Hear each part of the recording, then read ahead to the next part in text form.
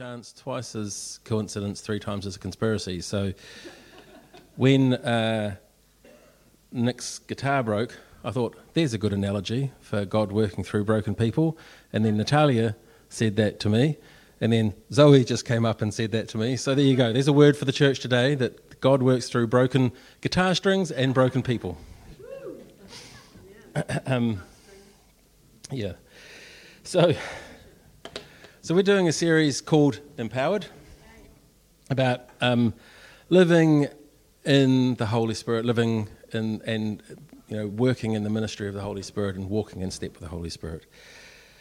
Last week, James talked about the Holy Spirit as revealer, and he showed how the sovereign work of the Holy Spirit is to bring us into truth, to reveal Christ, to reveal the ways of the kingdom.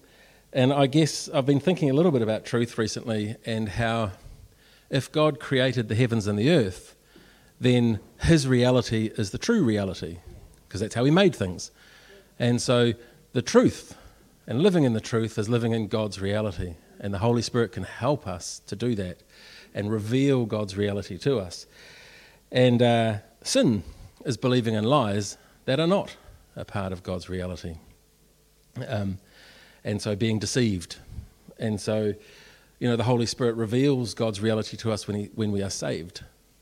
And then ongoing, we can ask for that and expect that throughout our walk as Christians. So today, I am going to be talking about faith in healing, and the role of faith, I guess, in healing. So, when Jesus finished saying all this to the people who were listening, he entered Capernaum. There, a centurion's servant, whom his master valued highly, was sick and about to die. So the centurion heard of Jesus and sent some elders of the Jews to him, asking him to come and heal his servant.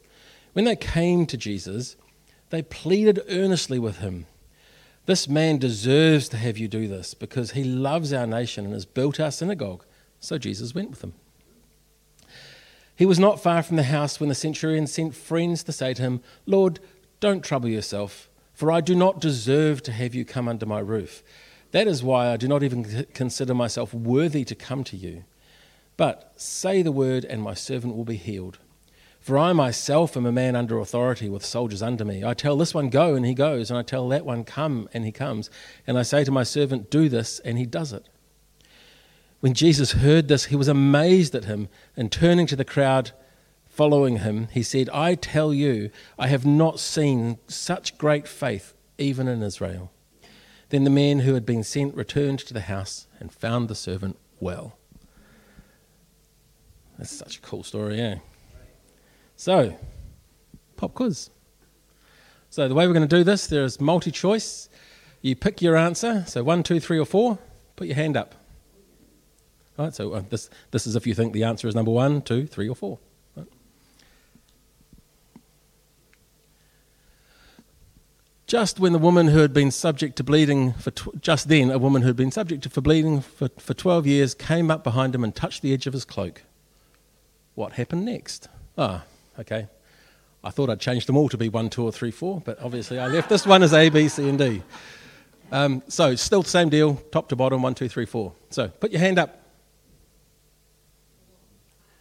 for which answer you think it is. Okay, some people not voting. Lots of ones, right. She said to herself, "If only I touch his cloak, I will be healed." Jesus turned and saw her. "Take heart, daughter," he said, "your faith has healed you." The woman is healed by her faith. What happened next? While some Israelites were burying a man, suddenly they saw a band of raiders, so they threw the man into Elisha's tomb. What happened next? I clearly sent the wrong version. Okay, so 1, 2 or 3. Just put up if you think. Okay, so we've got some 3s, we've got some 1s, we've got some... When the body touched Elijah's bones, the man came to life and stood up on his feet. That's pretty full on, eh? Biff. I think if I was the people who was burying him, I'd get more of a fright from that than from the raiders. Yeah, the dead man comes back to life. What happens next? Then the Lord sent venomous snakes among them. They bit the people, and many Israelites died. The people came to Moses and said, "We sinned when we spoke against the Lord and against you. Pray that the Lord will take the snakes away from us." So Moses prayed for the people. What happened next? 1, all the snakes get up and walk out. Only the wicked die from a snake bite, so the others get superpowers. God gives some of the Israelites the ability to heal people by touch from the bite. They make a bronze snake that heals people on sight. 1, 2, 3 or 4. Right. I reckon 2 would be pretty cool, but it's... The Lord said to Moses, "Make a snake and put it up on a pole. Anyone who is bitten can look at it and live." So Moses made a bronze snake and put it up on a pole, and when anyone who was bitten by a snake looked at the bronze snake, they lived. It's pretty... You think about the camp of the Israelites, right? There's I think when it talks about them leaving in Exodus, there's 1 million people or more. It's a really tall pole, right? For them to be able to see it from the edge of the camp.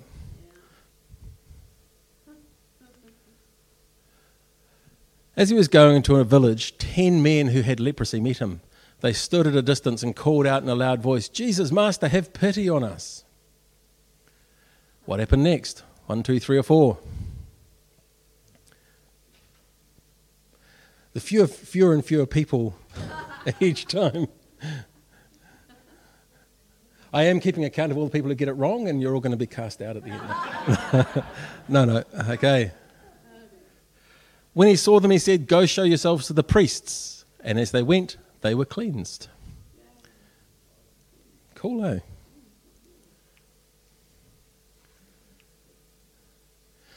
I think this is the last one. One who was there had been an invalid for 38 years. When Jesus saw him lying there and learned that he had been in his condition for a long time, he asked him, "Do you want to get well?" "Sir," the invalid replied, "I have no one to help me into the pool when the water is stirred, so while I'm trying to get in, someone else gets down ahead of me." 1, 2, 3 or 4. Jesus heals the guy next to him. Yeah. Bait and switch, right? What have we got? Cool. Jesus tells him to stand up, pick up your mat and walk. Doesn't even have to get into the pool, although he might want to, have a swim anyway. Yeah, have a bit of a clean up.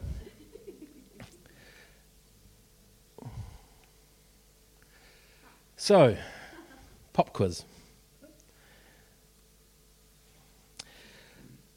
So, as I said, today I'm talking about faith and healing, about how so if last week James talked about how the Holy Spirit reveals himself to us, in some ways this is how we respond to the call of the Spirit and the call of Jesus, and also how we can call on the Spirit and call on Jesus to live in line with God's reality.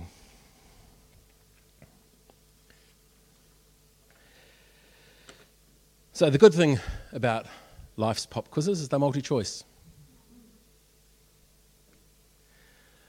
You've got lots of options. You can deal with it yourself. You can go and tough it out, right? You can go and deal with whatever the thing is, make your way, go ahead. That's a very common attitude in our culture, right? Harden up. You just got to do what's right for you and yours. You can also call on family and friends, right? Actually, I can't just do this. I know, I'll see if my family can help me, or I've got these mates over here who can help me. You can, of course, ignore the problem or run from it. But, yeah, we'll come back to that. Or you can give it to God. So you think about life, right? The kinds of pop quizzes that have been thrown before us in the last few years. Pandemics, wars, financial crisis, recession. going to go great guns dealing with those yourself, aren't you? Because life often brings us things that we cannot control, that we can't overcome by ourselves, doesn't it? It'll bring us issues that we realise we don't have the capacity to deal with. It forces us to make tough decisions, and even then, sometimes those tough decisions don't help.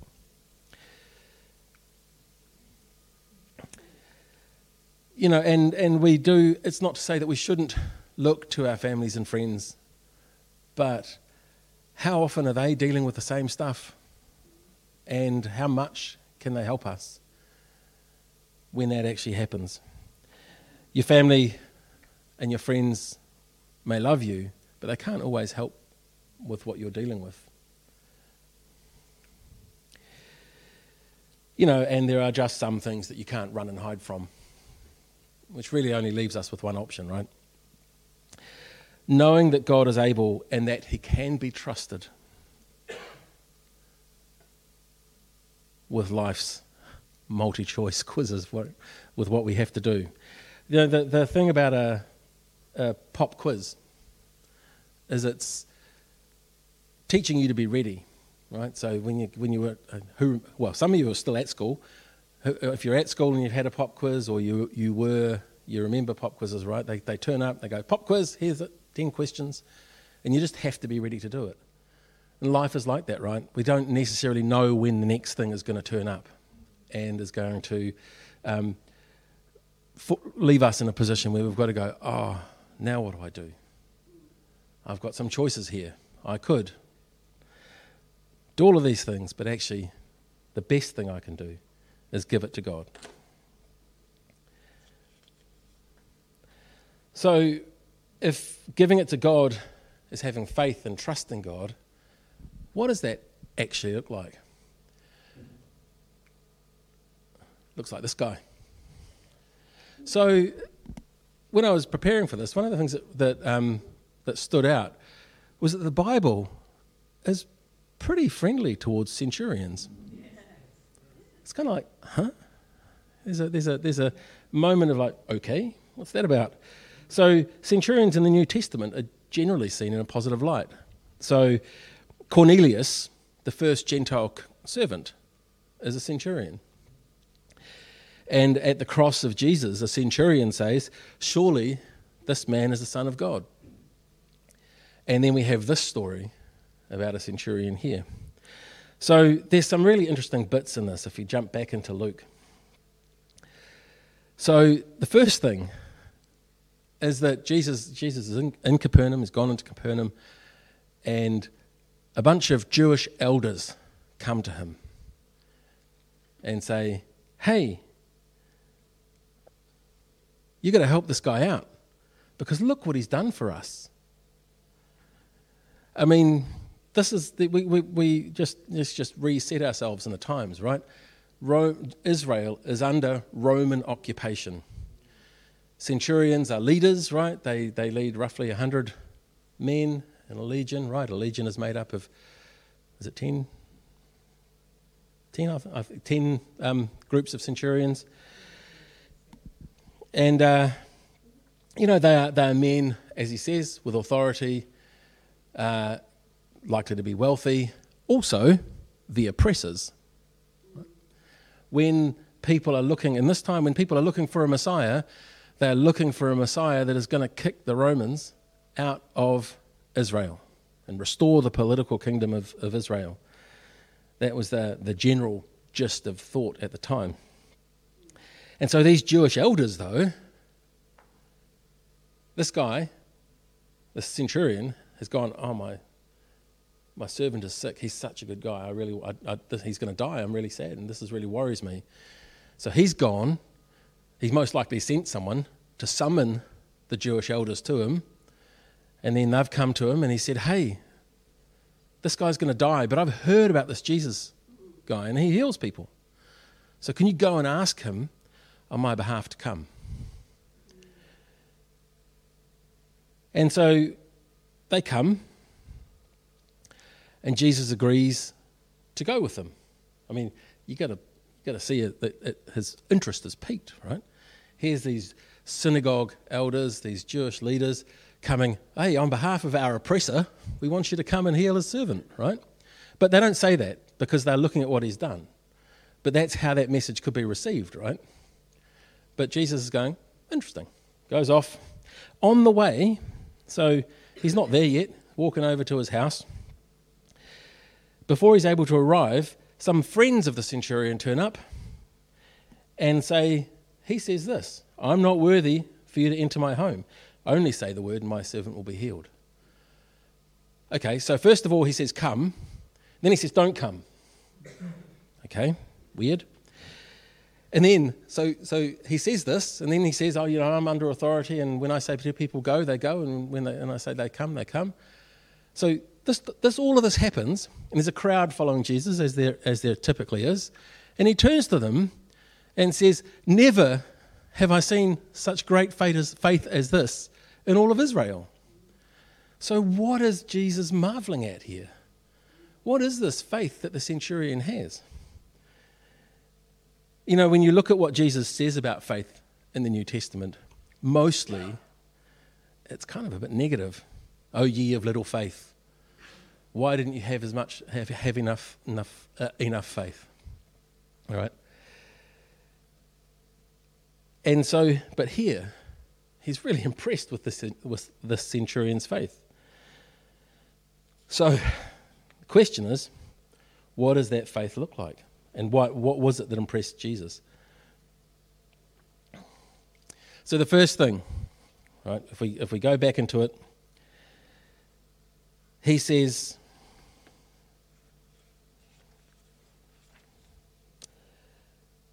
where is it? Sorry.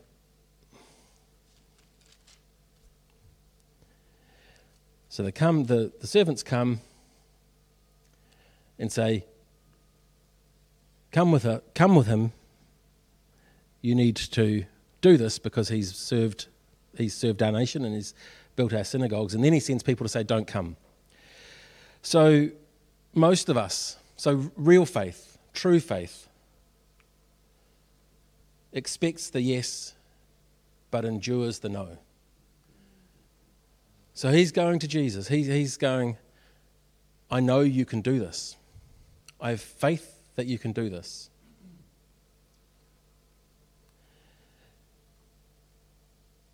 But I still bless you because, let me rephrase that. He says, I want it this way. I want you to come and heal my servant.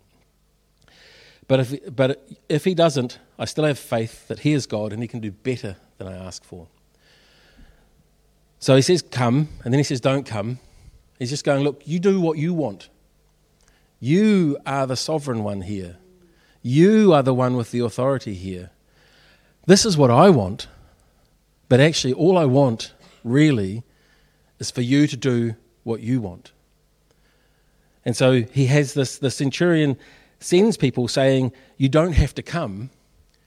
When he's saying that, he's going, actually, you know best.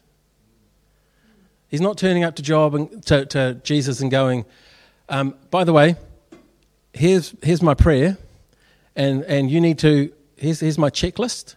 Can you please go through the checklist and tick off all these things, and then we'll be good. I think it's really easy, and I've done this. I've been doing this recently, actually. I'll get to that in a second. But we believe we will get an automatic yes when we pray. Right, where we go, yep, I've prayed, therefore, it's all good. It's going to happen. And I don't think that that's real faith. God is sovereign, right? Real faith says, I want it this way, but if he doesn't, I still have faith that he is God and he can do better than I ask for. So, when I was preparing for this, I was really convicted by that idea. Because I often pray, do this specific thing. And I'm going through a moment right now where I'm feeling really on the edge. So I currently work on contract.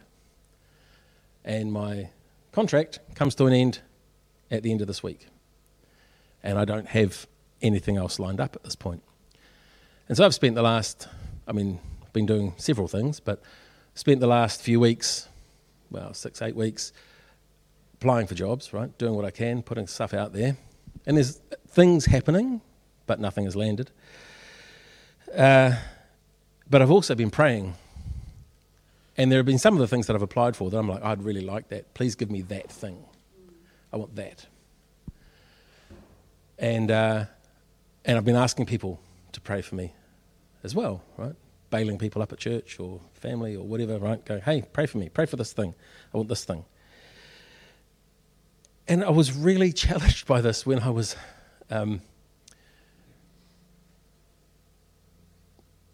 preparing for this, because what God pointed out to me is that the thing that I'm getting anxious about is that I'm carrying this burden that I have to provide, that I'm the breadwinner. So to all you breadwinners out there, there's a real challenge, right? We kind of take this thing on. It's like, oh, it's my job. I've got to provide for my family. I've got to do this, right?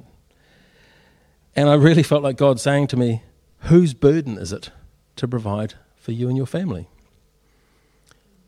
You can do it yourself if you want, or you can give it to me. And I found that really challenging. And I still do. I find it quite hard to share. It's so since then, since Wednesday, I've been praying that he will provide, that he'll do what he wants to do. And look, if that's a job, wonderful. I'd quite like one. I'm still asking for them, right? But I'm going, this is what I want, but you do what you want. It's changed my prayer.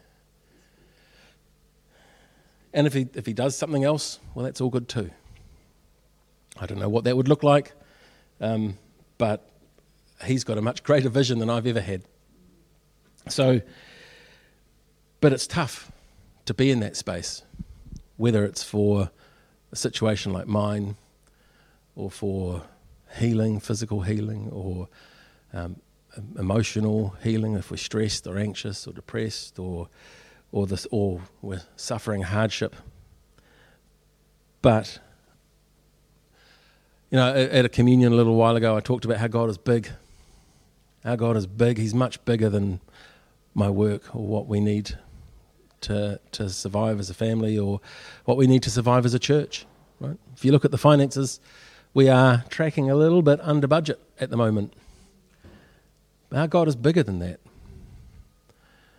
And yes, we can pray and teach on giving and that kind of stuff, but actually, maybe we need to start saying, God, this is your church. What do you want to do? How are you going to do it? Please just do what you want to do. To be fair, as SLs, we do pray that too, but there's a real challenge, and to when we expect the yes but are prepared for the no, we've got to give up our box that we want to put Christ into. You can do it only like this. So, the other thing that we see that centurion did, we confess our unworthiness, but still boldly ask for our needs. I really love the psalm that came up in the prayer before the service that Caleb read, that we can approach the throne, we can climb the hill, not because of what we've done. Only the righteous can go there. And I am so not righteous in my own strength, but Christ makes me righteous. Your religious resume is only half of who you are. The centurion, right? So the Jewish leaders turn up and go, he deserves this. He loves our nation and he built our synagogue. He deserves it. Right? They are presenting the centurion's religious resume to Jesus. Yeah, he deserves it. He is worthy of your intervention, of your healing, of your attention. He's totally worthy of it. And then, as they're coming, these leaders, these Jewish leaders are leading him back. The centurion goes, I'm not worthy. Most of us have Friday night things in our lives that we don't talk about on Sunday. The centurion confessed that. And if you think about his job, he is likely to have done a whole bunch of things that would not be living in God's reality, right? I mean, his job, by its very nature, is an expression of the power of violence.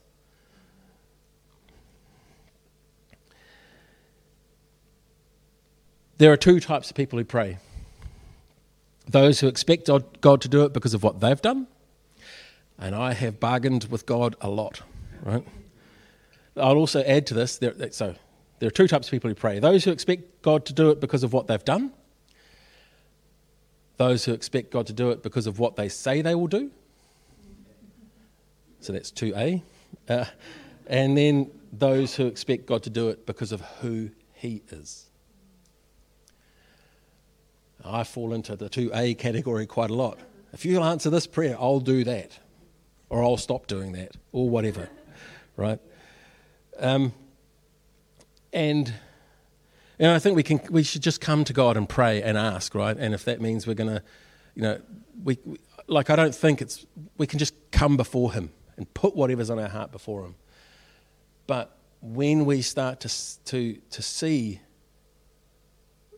and to ask him to be him and who he is, I think it changes us, and it changes our prayer, and it changes and it builds our faith. What we need from God is always greater than what we deserve.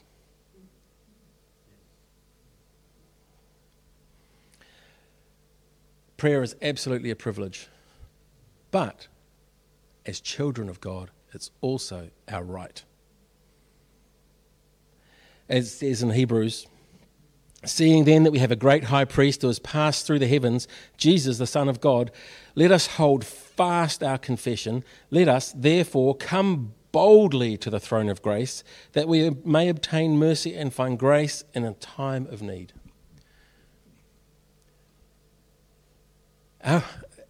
Our relationship, would you say to your kids, no, you can't talk to me about that, right? You can't ask me, right?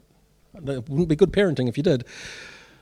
You might say no, you might fulfill their request some other way, but they can come to you boldly because they are your family. Even when we're unworthy, when we know our unworthiness, let us come before the throne of God.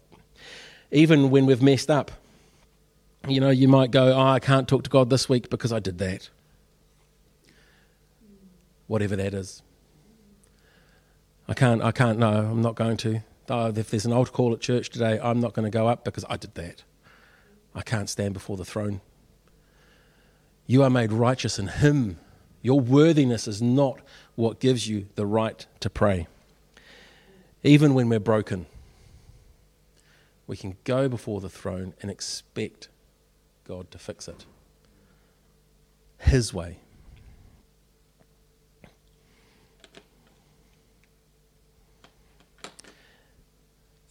The other impressive thing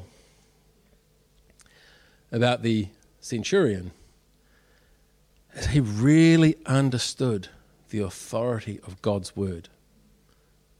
Like the word here, when he says, I'm a man under authority, I know what it's like for you. Because I'm also under authority. I tell them to go and they go. I tell them to come and they come. He didn't say this, but he goes, I send men to their deaths. That's part of his job. That's the part of the authority he has over people's lives. You don't have to, he says, Lord, you don't have to come because I have such faith in you that all I need from you is just to say a word. Just say it. For I myself am a man under authority. When soldiers are with soldiers under me, I tell this one go and he goes, and this one come and he comes, and I say to my servant, do this, and he does it.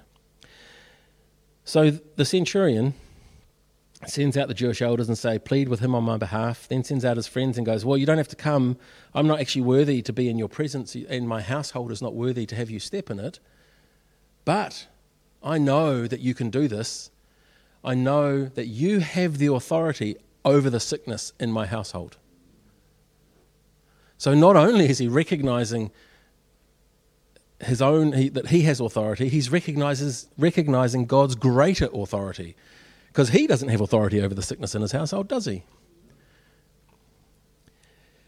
We don't have to wonder if God has a word for our sickness or brokenness or despair.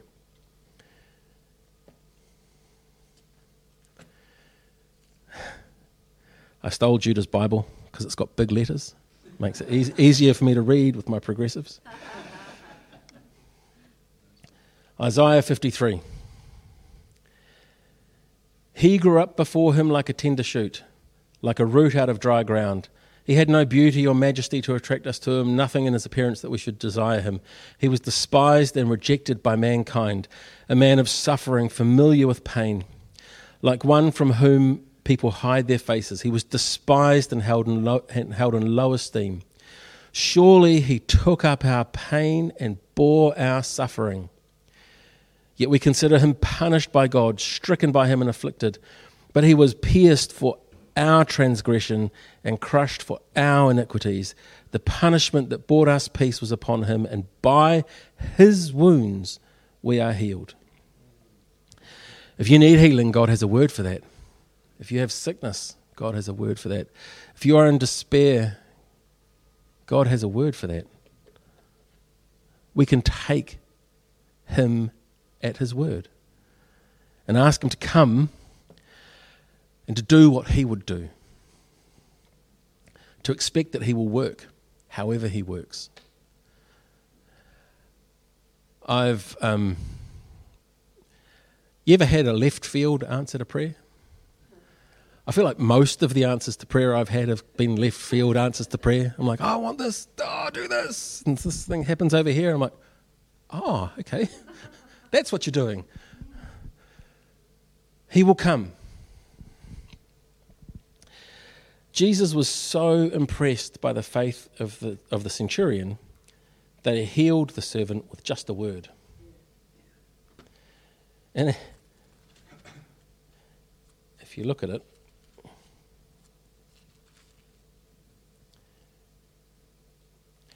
Jesus' healing doesn't even come. He doesn't even say, be healed. He rebukes the faith of Israel, and the servant is healed.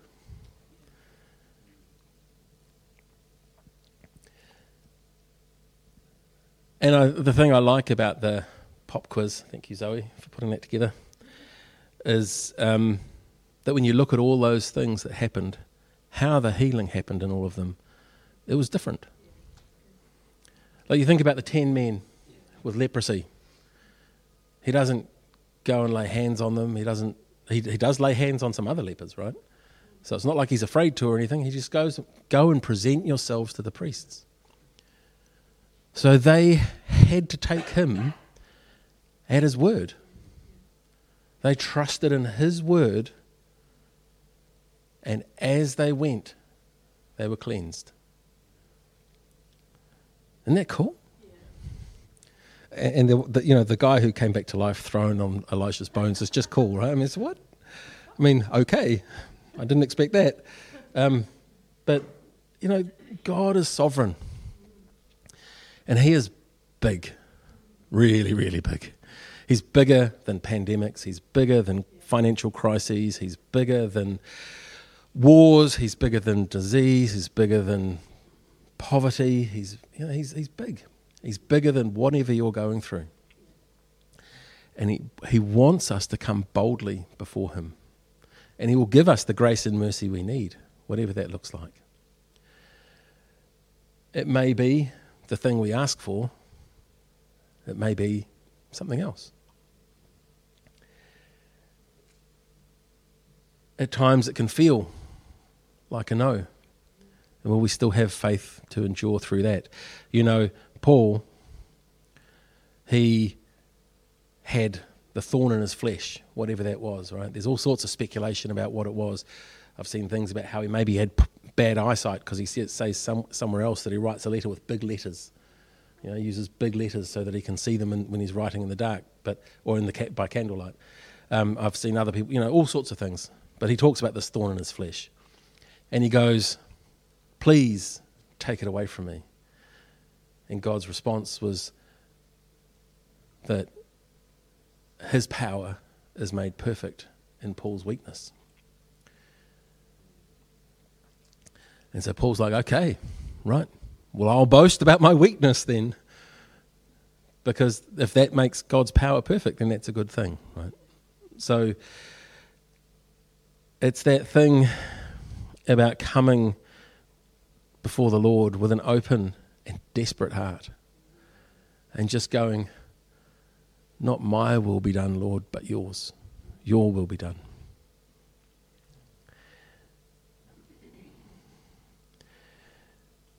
I'm I think about the centurion and I think about the Holy Spirit and what James talked about last week, revealing all of this to the centurion. In his desperation for the healing of his servant, the Holy Spirit met him in that place and revealed to him that Jesus could fix this. But also, I'm guessing, he also saw his own iniquity, but he saw God's authority. And that, to me, means that confession of his faith is coming from a man who in that moment is standing in God's reality. He's standing in the truth. He's going, this is who you are. This is what you can do. I trust that you will do what is right. And please, I want you to do this, but do whatever you think is best. So absolutely, I think we should bring our petitions and our prayers and our things before the Lord and ask for the things that we want or need. But come with a heart that's going, just whatever you think is best for me, Lord. I want this.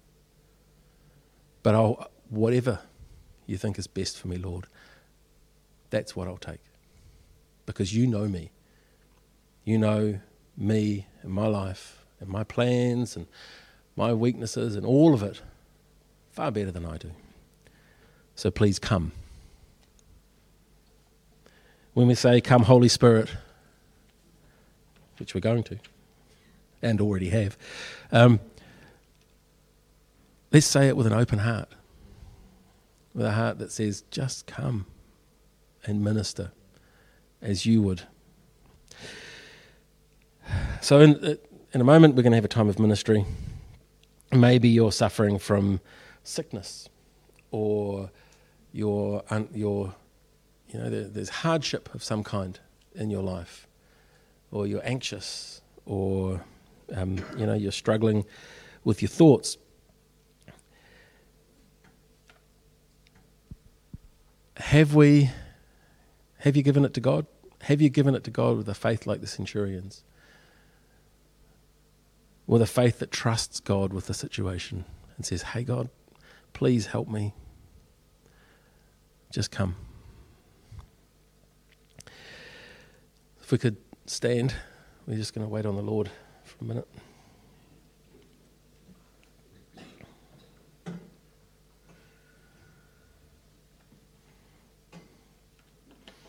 There's nothing magical about standing up, and you don't actually have to if you don't want. It just changes our posture. Maybe makes the blood run a little differently. I'm going to invite the Holy Spirit to come, and we'll see what He wants to do. But also, right now, there's just an open invitation to come before the Lord. As it says in Hebrews, we can come boldly before his throne for the grace and the mercy we need.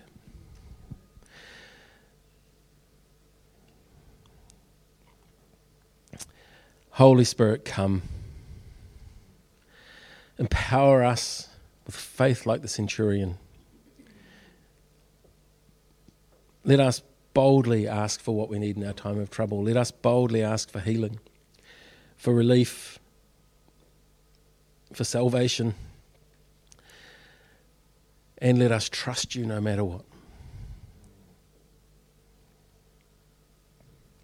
Come, Holy Spirit.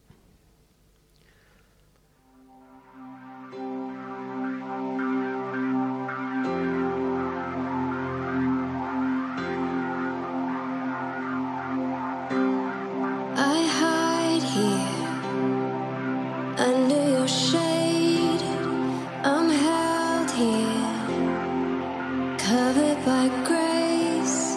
I lean in as you call.